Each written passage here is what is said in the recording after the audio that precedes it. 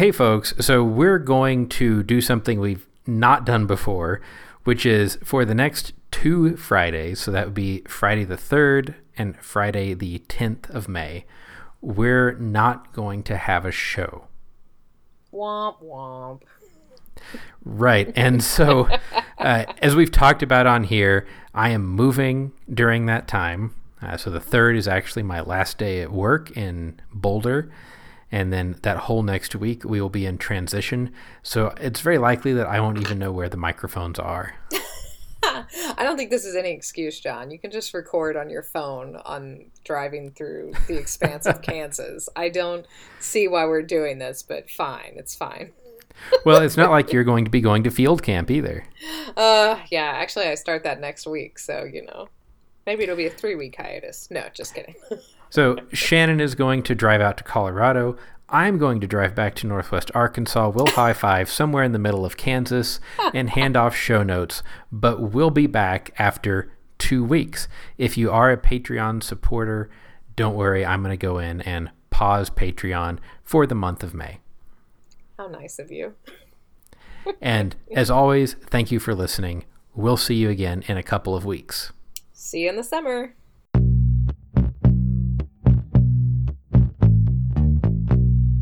%90 of all scientists that have ever been alive are alive today. That's a lot of information, but don't panic. It's not an exact science. Hey, Shannon, how are you? Just reading all these theses. So many theses. Yes, the advantage is you don't only have to read your students, but you have to read other students who have kindly added you to their committee. I know. And it's like, it happens, so early on in their careers, and then I forget about it. And then I'm like, oh, man, all my chickens are coming home to roost. But I did do something very exciting today. I'm real excited about. I don't know. What'd you do? I bought tickets to see Bill Nye in Oklahoma City. Oh, that's awesome. Yeah, apparently the Science Museum Oklahoma, or those of us from around here, the Omniplex, are trying to raise money to get a new planetarium going. And this is one of their kickoff events, is that Bill Nye is coming and he's screening this movie and then is going to stick around and do a Q&A and stuff afterwards. That's awesome. I am so excited. I'm going to take my son, and I was like, do you want to go see Bill Nye? And he goes, oh, that science dude from YouTube? Or from PBS. Oh, man. I thought, I'm so old. I feel so old right now. But we're both going. I'm very excited. That's awesome. I got to see him at Penn State, and he was a really wonderful speaker. So I knew really you had, so I was going to ask, but I already knew that you love him. So it's true, and we do have a few people that listen that know him on a personal level. So if anybody ever wants to try to get him on our show, we would love that. Yeah, that'd be great. I'll take him a sticker to this thing, and we'll see how that goes. There you go. Hey, we did the planetary thing. We'll just bring him on as So that has been getting me through. That's only in a couple of weeks, actually, and so that's getting me through all these defenses that I have to deal with.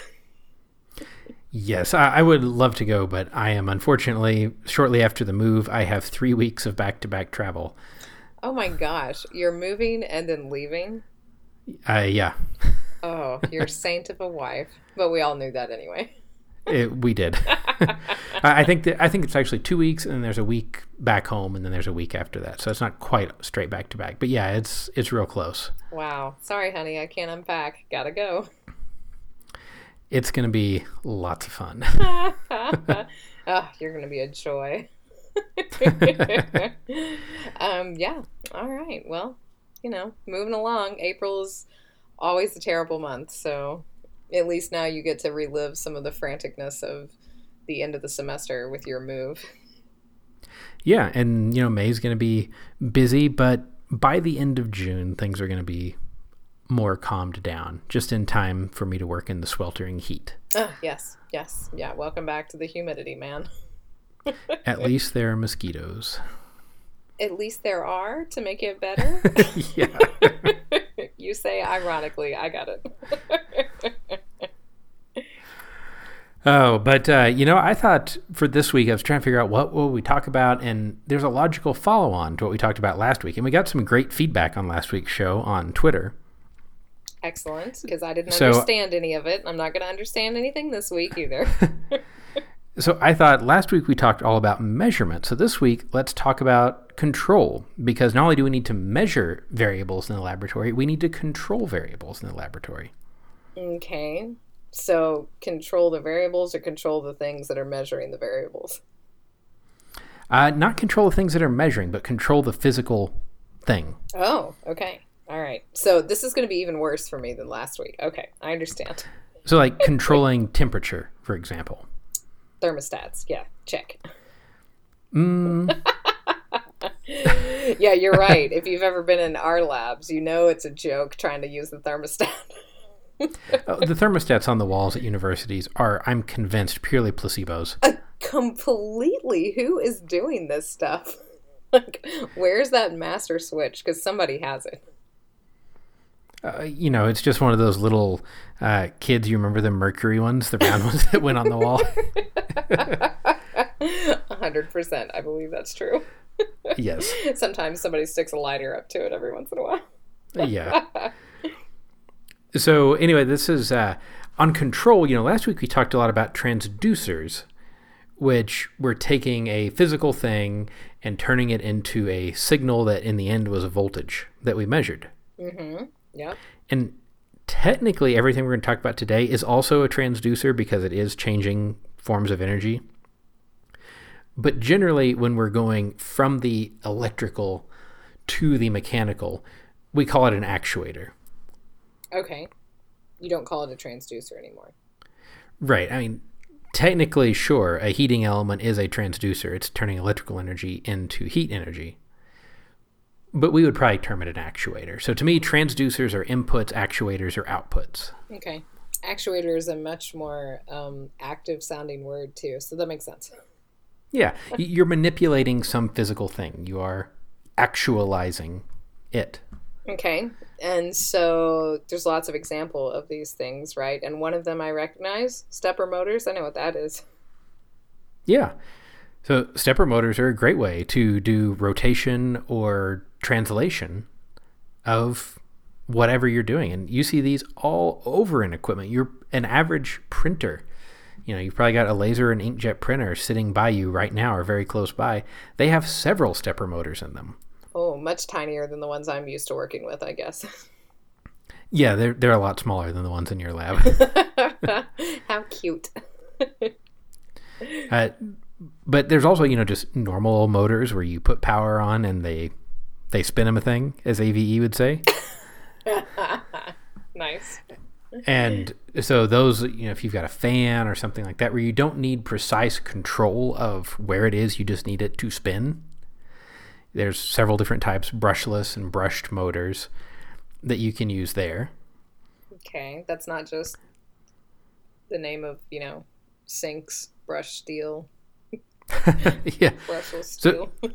So brushed actually have little wear elements called brushes that transmit the electricity to the rotating section through physical contact, whereas brushless motors, there are no brushes. It's all the rotating. You can think of it as the outrunner motor on a lot of the drones that you see. The outer section of the motor rotates, and it's just magnets. The inner part that has all of the electrical contacts is fixed. Okay.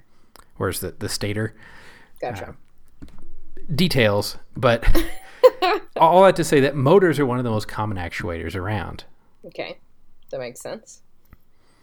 And, in your lab, we needed to position things precisely. And one of the beauties of stepper motors is you can position the shaft depending on the motor and how it's wound and what your stepper controller is. On your motors, I believe we can position it to a few hundredths of a degree. I mean, we usually take much more detailed measurements than that, but I guess that's okay. Yeah, I've seen that field work. I don't believe that. 5 degrees? Yeah, are you good? Yeah, this is impressive. A coarse stepper motor would be 0.8 degrees per step. Right. So that's my old stepper motor. Gotcha. Right. Or, 1 point something for some of them. But generally, we do a technique called microstepping, where we actually go fractions of a step. Which is really impressive. How new is that technology? It's been around for a long time, probably since the 50s or 60s. Oh, okay. Now, controllers that can do it reliably and for less than large sums of money, more recently. Ah, that makes more sense then. I mean, like, even CNC machining has been around for a long time. It's just now it's becoming more affordable. Right. It goes on your desk, literally, now. Right. Correct. Okay. I got that. But there's also, like, super old school stuff, like hydraulics and pneumatics. Yeah, and they are old school, but man, they are the Lego blocks of industry. I always find this really interesting, how, this old technology is still around in so many labs, just all kinds of old tech. And sometimes it's just the simple fact of, well, it works. Why would you do anything else, Well, and even in building new things, there are certainly scenarios where hydraulics or pneumatics are the answer. Mm-hmm. Transmitting large amounts of force, a hydraulic system is great at that. You would have to have an amazingly large stepper motor and then huge gearbox to get some of these amounts of force, and it wouldn't be able to move nearly as fast as a hydraulic cylinder can. A hydraulic cylinder can apply power and take it off very quickly. Right. That's interesting. Pneumatics are a really great way if you've got a lot of actuators that are turning a valve on or off down a line. It's a lot cheaper to just run a little 6mm air hose than to run a bunch of electrical cable. Mm. Yep, that makes sense. Air hose is a lot cheaper than copper. Yes. Infinitely cheaper. And, Okay. you don't have to, maybe you've got this occurs in some labs that I've worked in, where you have a potentially explosive environment. Yes. You have pressurized methane.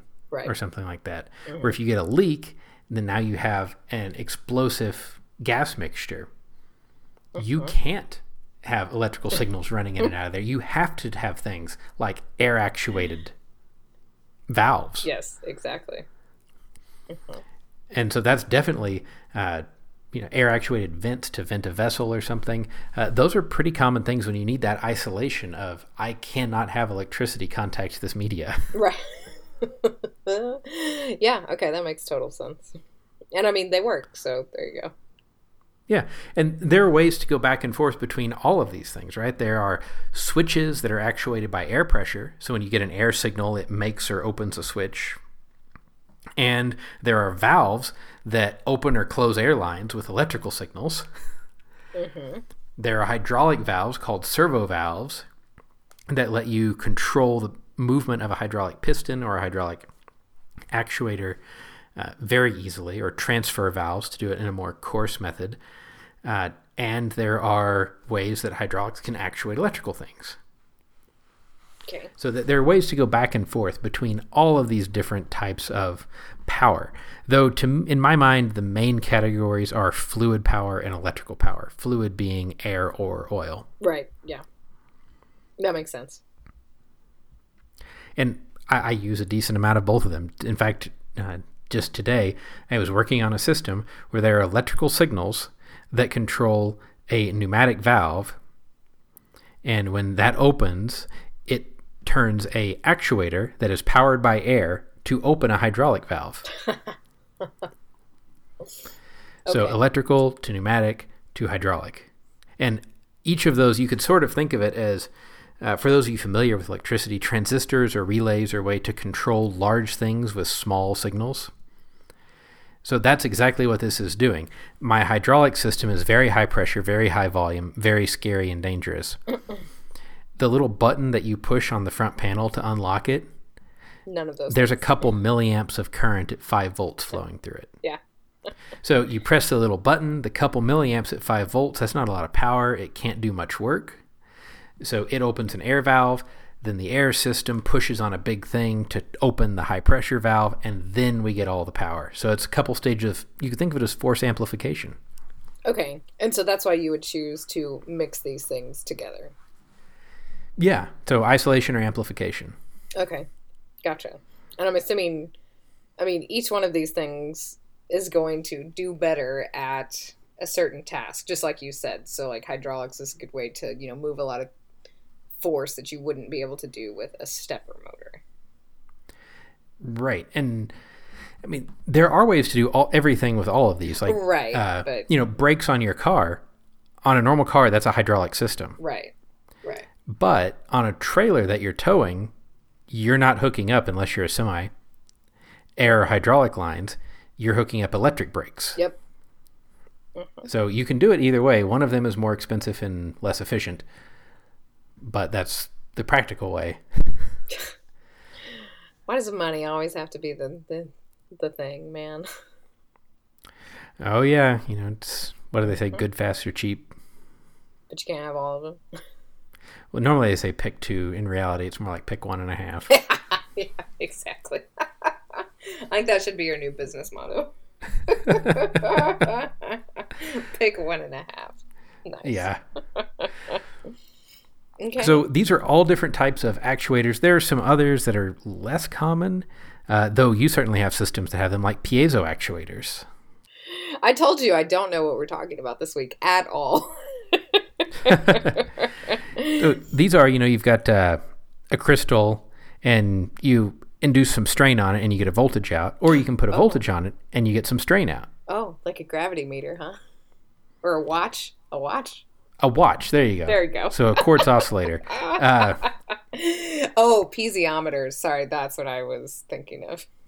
But you can actually get, you stack a bunch of these layers, and this is how you do a lot of very fine sample manipulation under, like TEMs and that kind of thing. Oh, okay. No, that makes a lot of sense then. Okay, so super tiny movements. So these piezo motors might be able to move your sample, plus or minus nanometers. Not the meter that I needed to go. Gotcha. Not, the with a stepper motor or any other kind of linear stage, it would be very hard to do that. Very expensive. There would be lots of, you need ball screws to transfer the rotary motion to the horizontal motion, and piezos are a very inexpensive way to do that, but they have very limited range and are very low force. They're inexpensive, though. Right. I wouldn't have guessed that. Inexpensive compared to all the precision machined parts you would need. Okay, gotcha. To do it the other way. Inexpensive is a relative term. Oh, all right. This is great. This is why you do this, and I do not do this. Okay. All right. So you've got all these things that do all these things. Great. Where do you go from there?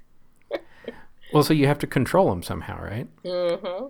I thought we decided it's all just voltage. That's it. It is. But you can manipulate that voltage.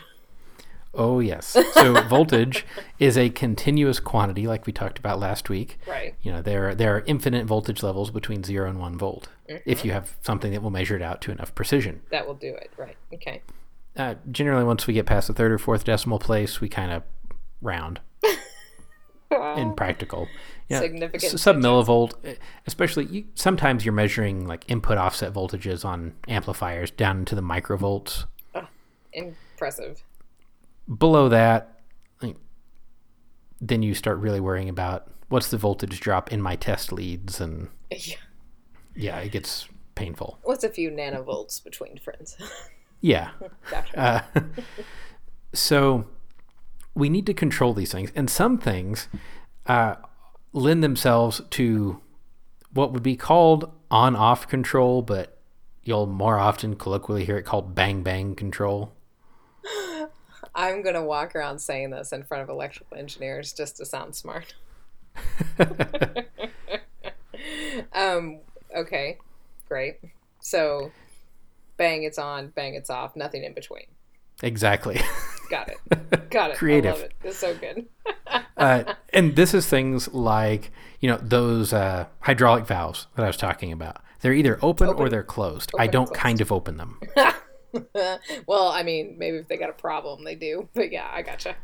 Right. Kind of opening them generally results in bad things. Mm-hmm. Yes. Or, you said a thermostat for a building. Heat and air conditioners are bang bang, right? Mm-hmm. you set the temperature, the heater comes on, and then it goes off. And then the heater comes on, and then it goes off. It doesn't kind of come on. Well, I don't know. Our heater went out the other week, and it's kind of felt like it was kind of coming on. But I got it. Fundamentally, it was not. And this is why it always makes me chuckle when somebody, you come in the winter and your house is cold. And what's the first thing you do? You turn the thermostat up to 80. Yeah. It doesn't get warm any faster. Oh my goodness. Yeah. Okay. This is a marital dispute that I have for sure. Every time we get in the car, he like cranks it all the way up, and it's like, this is unnecessary. Well, so the car is an interesting Don't take his example. side, John Lehman. Because, there you have that knob of you're mixing warm and cold air. Mm-hmm. So it's not bang bang. Okay, well, it's a good thing my husband doesn't listen to this then. So that would be a proportional type control where you can set, okay, I want to mix so much, because your car has the very hot heat exchanger and then outside air or an air conditioner, and you're setting how you want to mix those two in proportion to get your cabin air. Ugh, fine. Whereas your heater at your house, it's either a giant burning gas flame with a fan blowing across it or not. Okay. Yes. Okay. Gotcha. So there are a lot of things that are bang bang. Motor control can be either. So you can either turn the motor on or off, or you can kind of turn the motor on to change its speed. Okay. Gotcha. But a lot of heat control systems or temperature control systems in laboratories, like your hot water heater, is a bang bang control. Okay. So a lot of times if you've got some lab apparatus and you're setting it to a constant temperature, that's bang bang. But if it has a range of temperatures, does that make it proportional then? No. Okay, it's only like in the car you're mixing the hot and cold. It's not, you can go from super hot to kind of hot. Okay, that makes sense. Well, so there are some, and here's where things start getting a little fuzzy. And I'm actually playing with this right now. So I've got a little heat pad that you apply power to it and it gets hot. Great. I'm going to put it under a block of aluminum and put a temperature sensor on that block of aluminum. And I'm going to create a control system for it. The heat pad itself has two states. It's on or it's off. Right. I'm either putting power to it or I'm not. Right. So in a traditional bang bang controller, I would put power to it, and let's say I set it to be 72 degrees Fahrenheit. So it'd probably go up to, 73-ish or so, and then turn off, and then when it got down to, say, 71, it would turn on again. Right. So you're oscillating around your set point. Right. In the engineering terms, that would be the set point or the set value, and the thing you're measuring would be called the process variable or the process value. Okay. This makes sense. So... Yeah, so now what are you doing to it? So now imagine, what if I turn that heating pad on and off 1,000 times a second? Okay. And how many of those thousandths of a second it's on versus how many thousandths of that second it's off, I change. So when I get to 72, was that my set point? Mm-hmm. Yes. So when I get to 72, and when I go over 72, I start having it turned off a little bit more than it's turned on. Okay. And then when I get down a little below, I increase that proportion. So I'm changing effectively the duty cycle of this fast square wave. Okay. Mm-hmm. And feasibly, you're going to stay closer to 72 more of the time. You'll probably stay right on it. As opposed to overshooting and then letting it get cooler. And technically, it's still bang bang. Gotcha. Because I'm turning it on and off 1,000 times a second. But you're going so fast that, yeah, okay. But it behaves more proportional. So a true proportional solution to this would be, I've got a big rheostat where I can control the current going to this heat pad, and I manipulate the current. So then I'm changing how much power is going to it. Okay. So that's a true proportional control, but most proportional things now are just, we would call it pulse width modulated So we're changing the width of those square wave pulses. Yeah, that makes sense. Okay. As opposed to, why wouldn't you just use a proportional controller to do this? Is this money again? Money, complexity. Yeah, those are the main ones. Okay, so bang bang's easy. Even if you do it really fast, is that like going to wear it out faster or something like that, though? Not really. And in electronics, a kilohertz is dead slow. Really? Okay, so... Yeah. So it's not a big issue.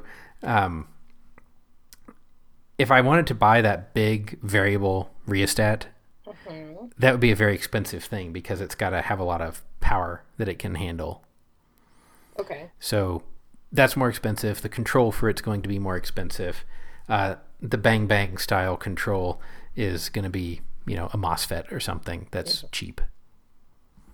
Gotcha. It just depends on how you actually control it. Okay.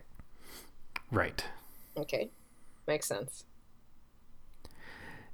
So then the next question is, how do you know when to change your output? So what sort of, you have your set point and you have your process variable, and they're different, so you're not where you want to be. What are you going to do next? And there are different control strategies. The most common one is called a PID, or a PID controller. Okay. This sounds familiar, but I also don't know what it stands for. So it stands for proportional, integral, derivative. It just sounds like a bunch of math words thrown together in synergy. So it's all math. There's a whole field called control theory. Yep. Where you can, if you have a complete description of your system, there are all kinds of fun things you can do to say, will this system, can I control it in a stable or an unstable way? Will I be able to control it? Think about, if you're designing an aircraft, you want to have the control system be inherently stable. Mm-hmm. Yes. Things like that. Mm-hmm. So there's a lot of math behind it. The simple explanation is what we're going to do, though.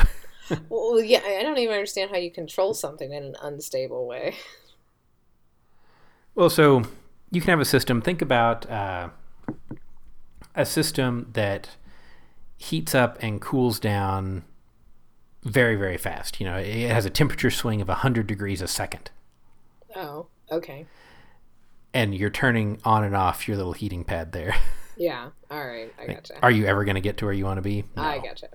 All right, so the actual thing is stable, but it's just not allowing the whole system to behave stably. Okay. Right, you can't control it in a stable way. There you go. Okay, that makes sense. So a PID controller, the simplest is just P. And some controllers are just P. They're just proportional. Okay, just like what we were talking about before. Right. And so this would be, I take my process variable and I take my set point and I see what the difference between those is. Okay. And I call that the error signal. So how far am I from where I want to be? And my output, my correction, is going to be proportional to how big my error is. Okay. So let's say I had that big knob where I could adjust how hot my heating pad gets.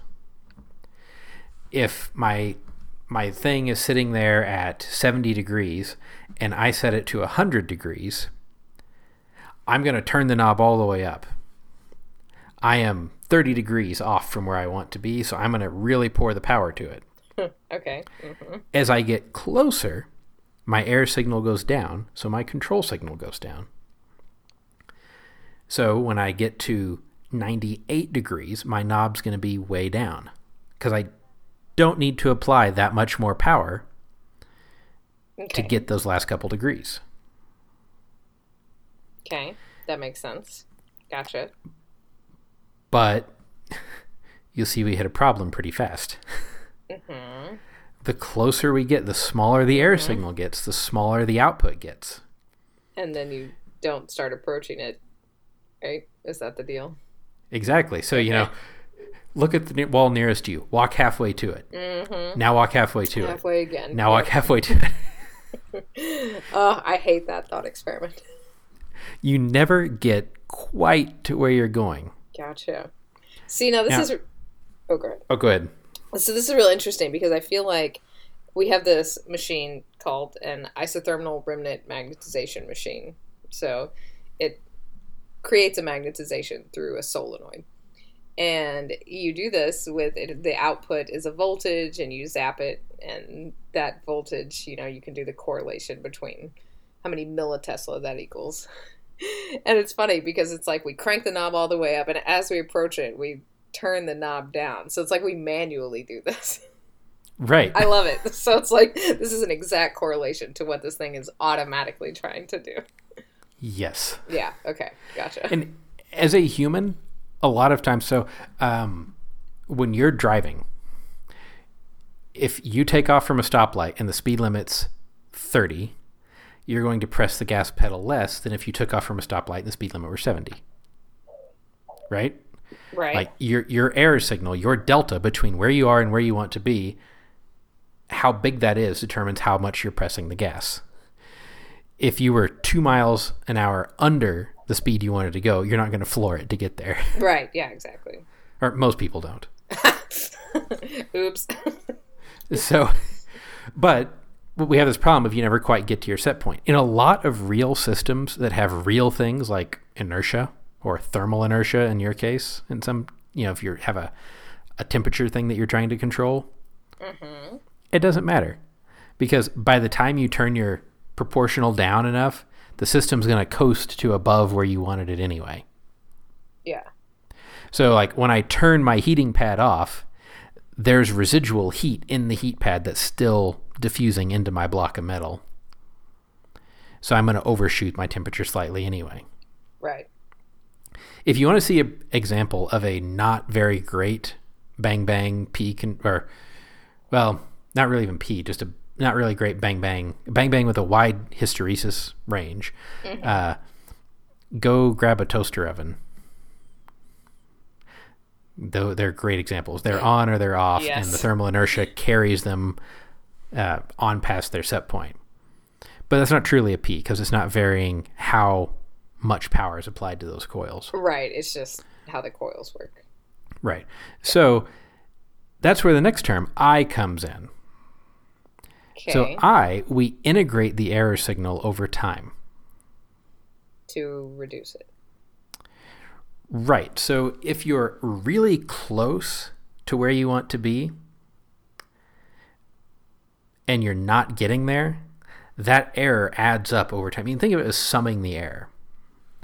So you might say, okay, I'm going to look at the last minute, and I may have only been off 1/10 of a degree for that minute, but when I sum 1/10 of a degree over a minute, now I get 6 degrees error signal, right. If you're doing it every second or something like that. Yeah. So you integrate the error so that small errors grow large over time. Mm-hmm. And then your system has to do something about it. Gotcha. Yeah. So that's how you solve the actually getting to the wall problem. I can't explain that to my kid whenever I try that thought experiment, but yeah, okay. And now we come into so PI controllers would be proportional integral. Okay. Those are also relatively common. Now the D. Derivative. Great. See, I'd already forgotten. I thought it was differential. So the derivative is the time rate of change of something, which unless you've had calculus, that doesn't really mean anything. Or if you've had calculus and you're like me, it still doesn't mean anything. So it's sort of how fast is the thing changing? And the way that I would try to explain this is, let's say you have a vase that's very wide at the bottom and then tapered up to a small neck at the top. Uh-huh. And you're filling it with water. As you get towards the top, it's going to fill much more quickly, right? Because it's a smaller volume. Yep. So the rate at which the height of water is going up is changing. There you go. Yeah. Makes sense. And if you're filling that vase at the sink what do? When you hear that little whoop noise as the water starts coming up the neck, you slow down on the water. There you go. So true. You just performed the derivative function. Excellent. So the derivative function looks at how fast is my error signal changing? And I am going to change my feedback relative to that. Okay. So this is really great for dealing with things like overshoot due to inertia. Right. I was just thinking of the braking, the amount you're braking as you're, the example you had earlier, speeding up versus slowing down there. Yeah. That makes sense. So when you're driving, you are a PID controller. You're doing all of these things. Yeah. Yep. Because if you just like press down on the brake the same amount and left it there, it wouldn't work so well. Oh, like 16-year-old flashbacks coming back. It's not cool. Right. Gotcha. So the derivative term on a lot of systems, you can leave it out. Just because you don't need that kind of control. Right. Okay. A great example of where you can't is drone control. Yeah, because lots of bang bang crashes there. Well, so let's say you're changing the throttle of a motor that's connected to a propeller. So you need the P term of, I need a lot more power on this side because I'm going down, or because my person asked me to turn. So that's proportional. Integral is, actually getting to the set point that you wanted to get to. But D are things like, flashbacks to physics now. There is this moment of inertia of that rotating propeller. What's that going to do? Yeah. And when you tell it to slow down and you pull back on the power, it's not going to slow down as much as you think it should immediately because of inertia. Yeah, exactly. Which is real scary when you're flying a drone for the first time. So the D takes care of that. Yeah. And generally, the D gain is the smallest. Okay, that makes sense. But it's probably the most expensive, isn't it? No, not really. Okay, all right. And in reality, pretty much everything that has a PID controller, it's all implemented in software now. Oh, okay. That's crazy. I imagine that's a big change. Yeah, but you think about it, you've got an error signal, and so you're doing subtraction. Yeah. And then you're doing multiplication to get proportional. You're doing an integral, which is a bunch of summations to get the integral gain. And you're doing a derivative, which is a bunch of subtractions and divisions. So, fairly easy. Yeah. I will say, I just built for a customer a completely analog PID controller. Oh, seriously? I did. Old school. Yeah, so there are these little things called op-amps, operational amplifiers. Okay. And most people just think of them as a way to take a signal and amplify it. They don't ever think about why are they called operational amplifiers. And that's because these little things can be used to take integrals and derivatives of signals. That's awesome. And it's all analog. It's all done with resistors and capacitors. That's awesome. And transistors.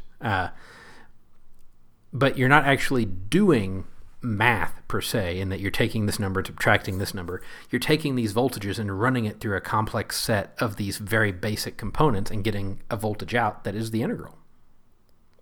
Okay, yeah. That makes sense. If you know that's what it's doing, yes. Well, the advantage there, like one of the reasons this system happened to be analog, is it needed to respond very, very fast. And to get a processor that could do this very, very fast on as many channels as we needed and everything else, it was expensive. Right. Yeah, that makes sense. So PID controllers are everywhere. The cruise control in your car is PID. Pretty much everything that has a control system that's not bang bang is PPI or PID. Okay. That makes sense.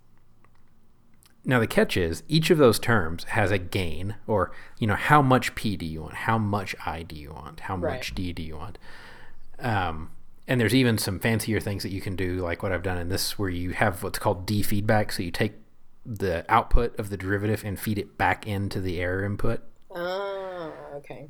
Mm-hmm. So you sort of get the second derivative. Mm-hmm. And you're doing this analog. And I'm doing it all analog. Okay. Because that seems easy to do software-wise.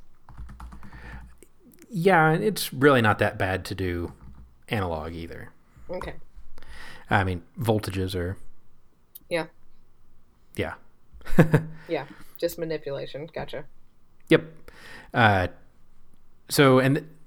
a whole bunch of fun engineering stuff. So, you take the derivative of position and you get what? The rate of change with time of your position. Mm-hmm. That's your velocity. Mm-hmm. And then you take the derivative dx, of your velocity. Mm-hmm. And what do you get? I don't know. So the rate of change of your velocity is your acceleration. Acceleration. Come on, man. I know this. This is too late at night. So now here comes the one where I ask this because, this is something you learn in like intro physics which I had in high school. And me being, a high schooler, I was like, so what's the derivative of acceleration? And, they're like, shut up, you're being a jerk. But.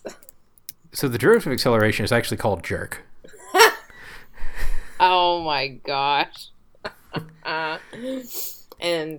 Okay, that's great. And you think about it, so how fast your acceleration changes, if you had to describe that, you would say, well, it felt like a jerk.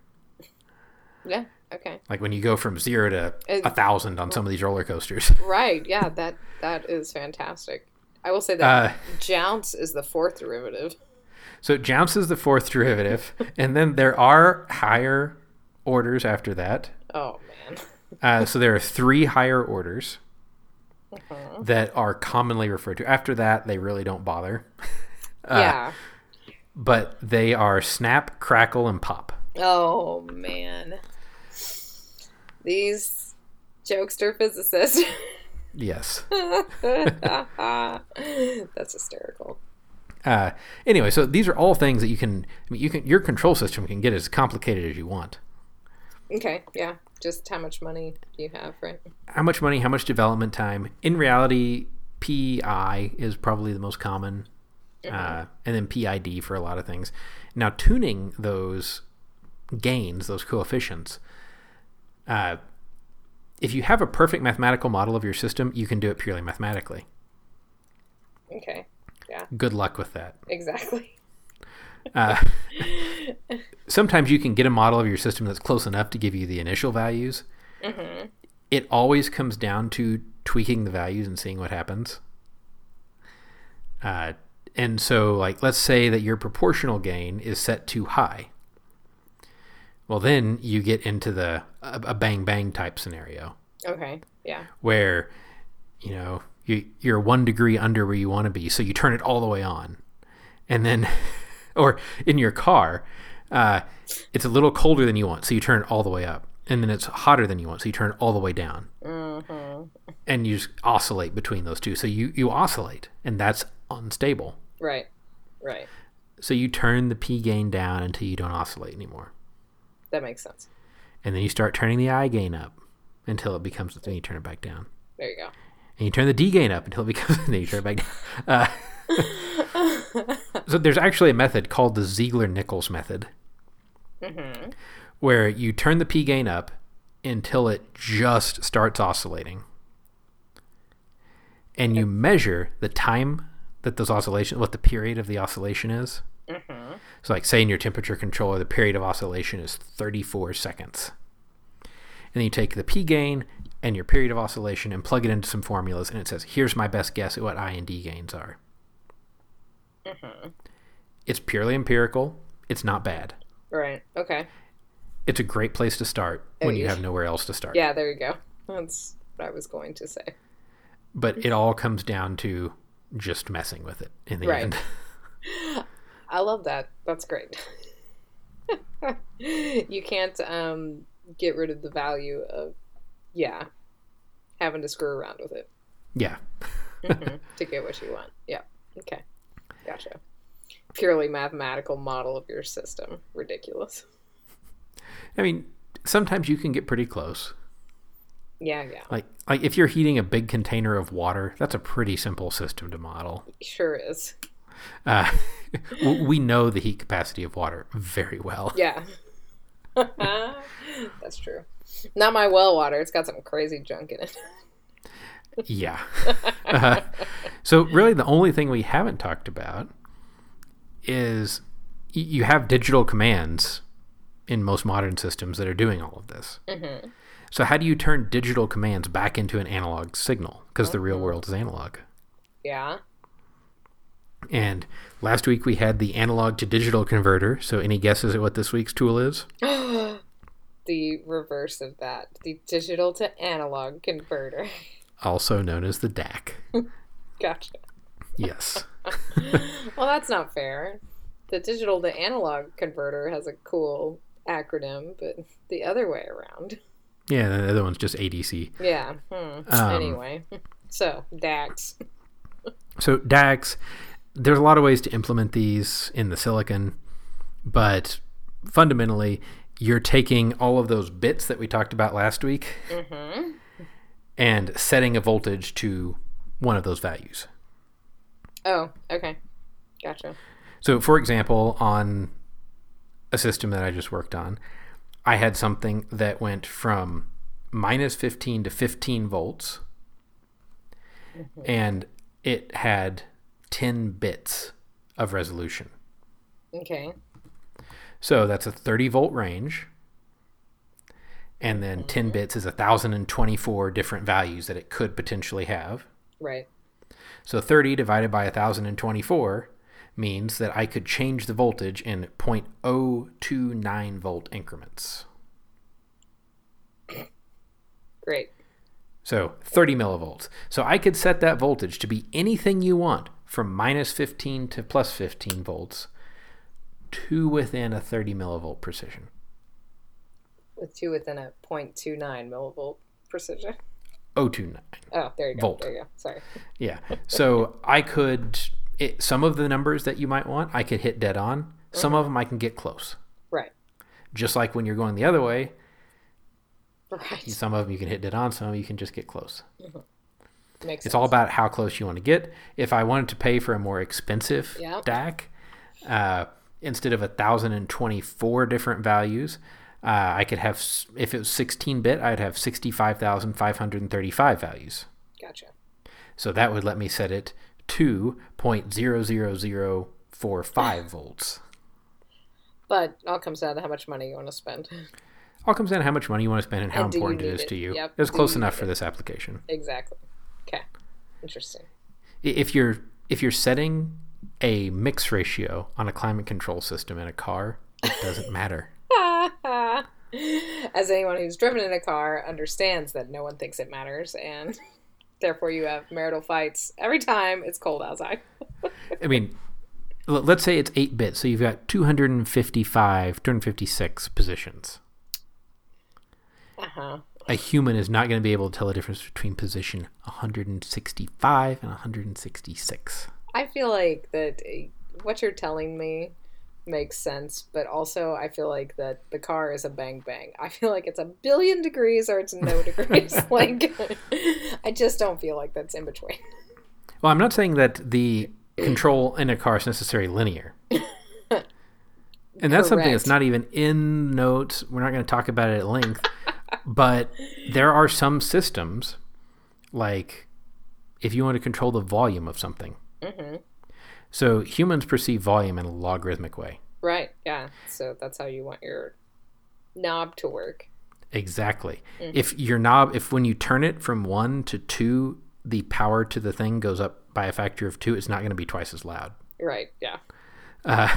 So there's a problem there. So some systems you have to control in a logarithmic way. Uh-huh. So in just for that reason, for the volume, but there are potentiometers, resistors that you can change their value by twisting a shaft. Okay. Yeah. You can buy those in what's called linear or logarithmic taper for that exact reason. There you go. Mm-hmm. That sounds more complicated. But think about a system. Okay, you're trying to control. You're putting something in a wind tunnel, and you want it to experience constant drag. You want to control the fan speed on the wind tunnel so that your object experiences constant drag. Okay. Well, drag is proportional to velocity squared. Right. And then the translation of how fast the fan motor spins to how much air is blowing is not linear either. Mm-hmm. So now you have this complex polynomial that you're using to relate, okay, my drag is, 0.02 lower than it should be. How much more power do I need to give the fan? Mm-hmm. Those are fun problems. Yes, fun.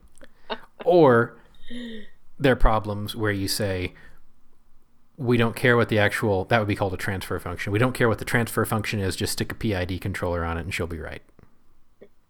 There you go. And a lot of times that's what happens. See, that's what's so disturbing, because it's like when we were talking last week, the things that the electronics that you buy, what they do internally, and if you don't know that it's signal processing, that always kind of creeps me out a little bit. I feel like that's what you just said. Well, nothing's ever perfect either way. Well, perfect, but if it's doing stuff that I don't want it to do or that I don't know it's doing, seems kind of sneaky. Well, and so the motors on the paleomagnetometer sample handler that I built you, mm-hmm. They have PID controllers built into them. Okay. So I tell them where to go, and I don't know if you've ever tried this. I'm going to now. You can grab, like, the rotation motor. Oh, uh-huh. Yeah. And move it, and it will pop back to where it should be. Right, yes. Which and is that's much because, different from the old one. Oh, yeah. The old ones, you rotate it, and it just stays there. Yeah. Because they had no way of knowing where they actually were. Yeah, because that was a big problem.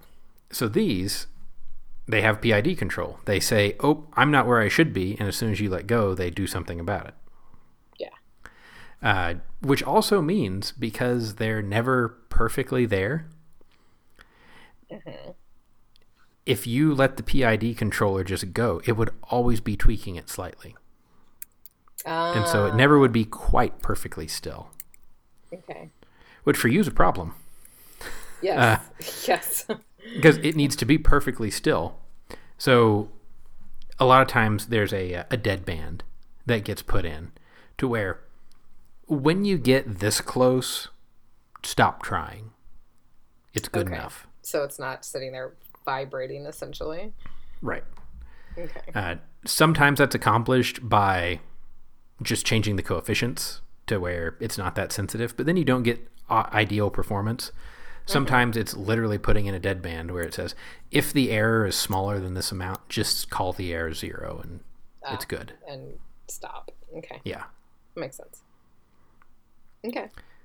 But all of that happens by turning digital things into voltages, or taking voltages and doing math on them.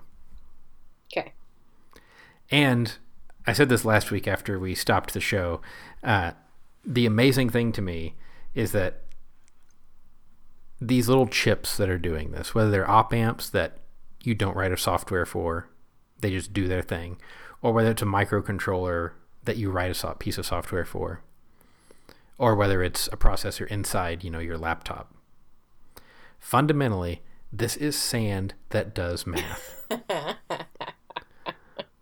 It's amazing. I love it. Yeah.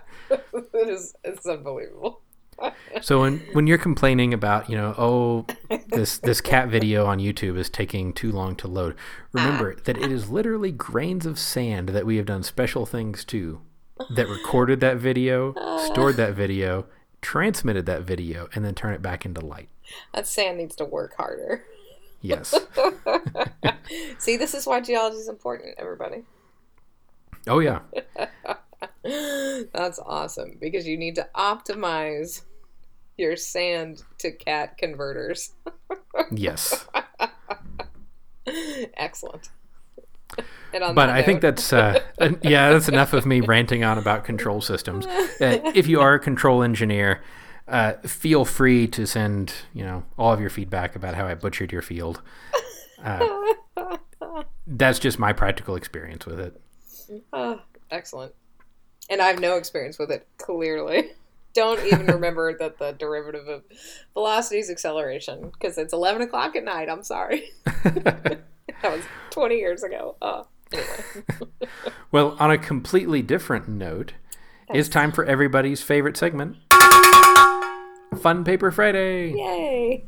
I don't know if this is a fun paper sent in by listener Daryl, but it is an interesting paper. Yeah. So, implicit violent imagery processing among fans and non-fans of music with violent themes. Yes.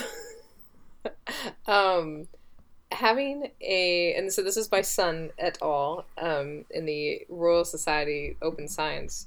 So that's nice. This is an open access journal. Having a son who is quickly approaching his teen years, I find that I am very, old person about the stuff he listens to. So I think this is very interesting.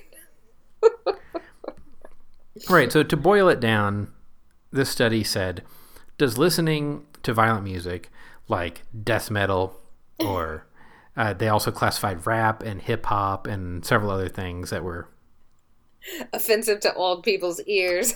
Yeah.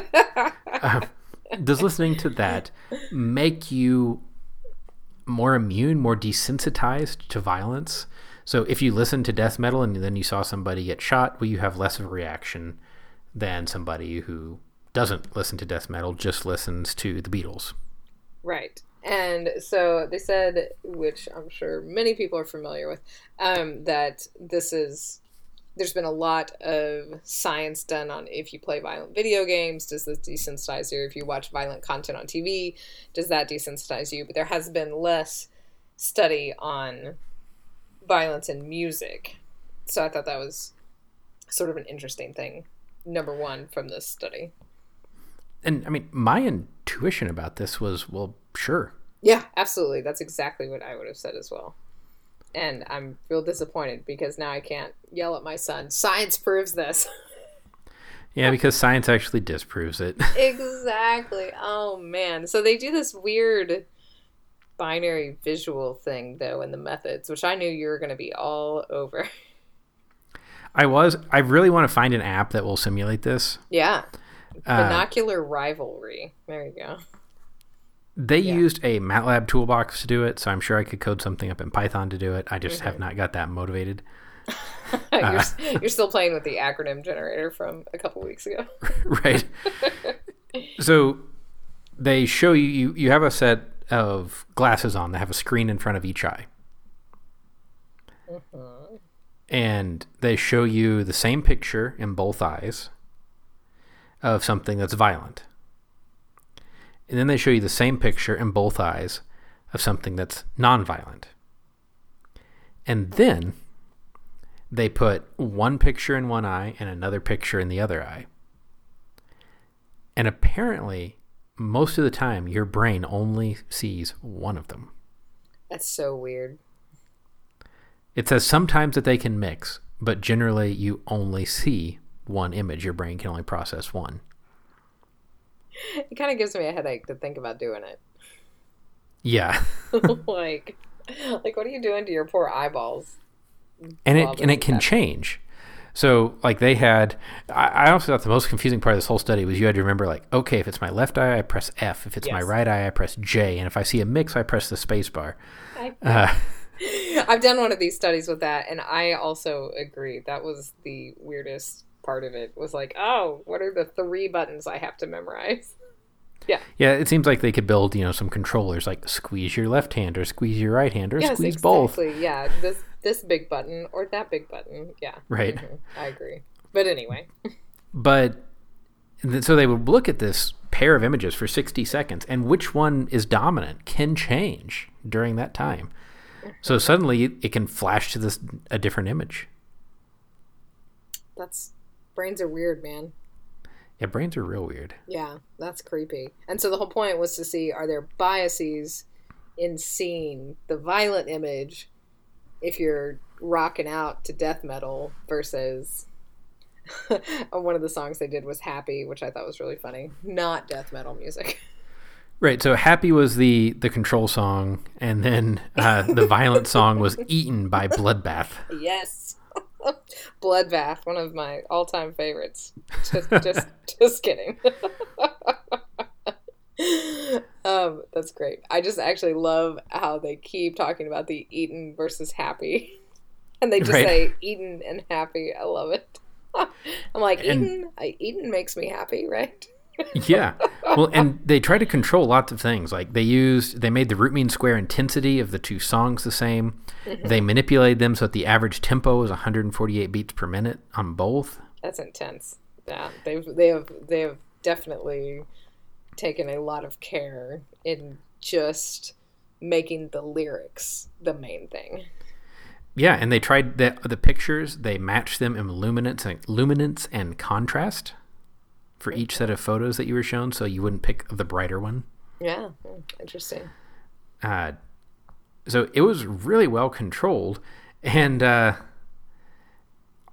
this is where... So this paper's 11 pages long. Most of it could have been written with about 30% of the words. Yeah, that's probably true. There was a lot of repetition in the analysis. Hey, look, you tell him what you're going to tell him, you tell him what you told him, and then you tell him again. They definitely did that. Yes, they did. So, among non-fans, they did see the violent image more during Eaten than during Happy. Mm-hmm. Fans, they said it was about equal, though the error bars, Yeah. For the neutral image, non-fans saw happy things more when they were listening to Happy. Mm-hmm. And fans saw about the same. Yeah, I thought, and obviously that's the really interesting thing. So really, what they're listening to has no effect. Yeah. And so they say in there that for fans of death metal, it can affect them like any other fans of anything else, where they actually, can relax to this music because they like it. And that's the key thing, which was crazy.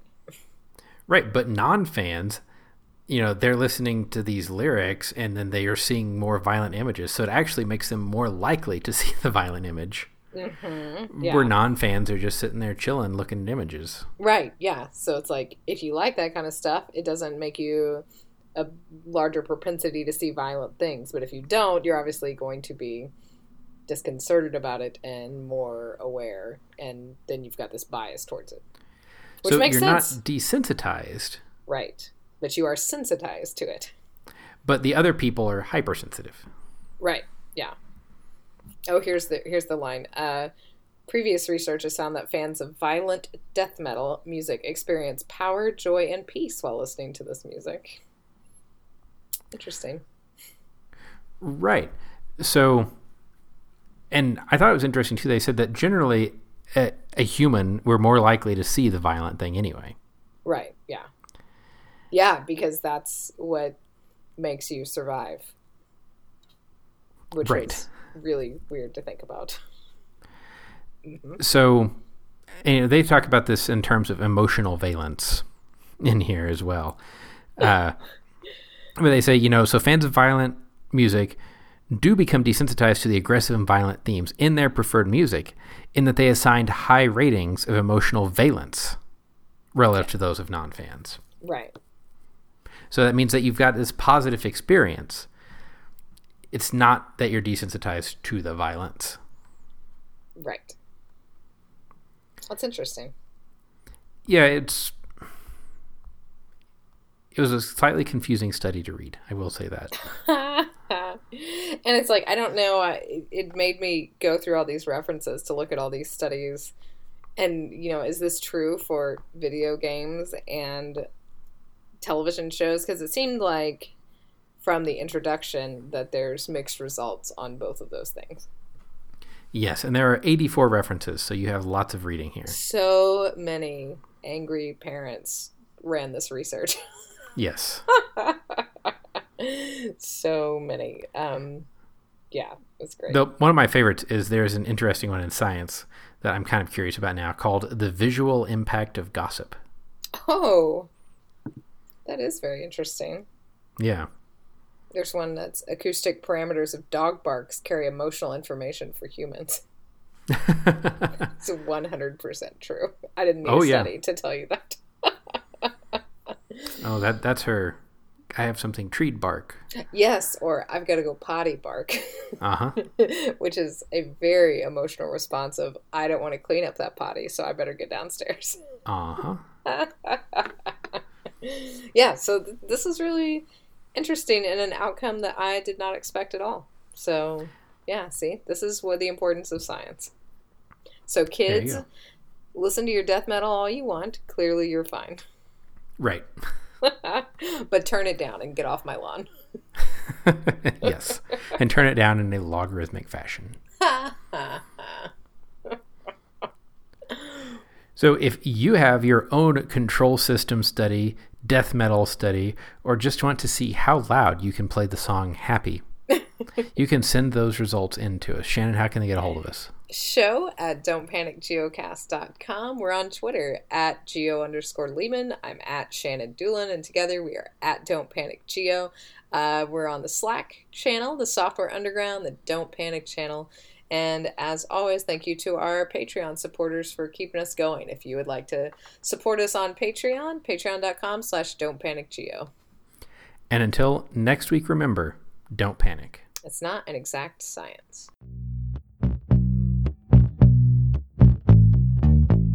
Any opinions, findings, conclusions, or recommendations expressed are solely ours and do not necessarily reflect the views of our employers or funding agencies.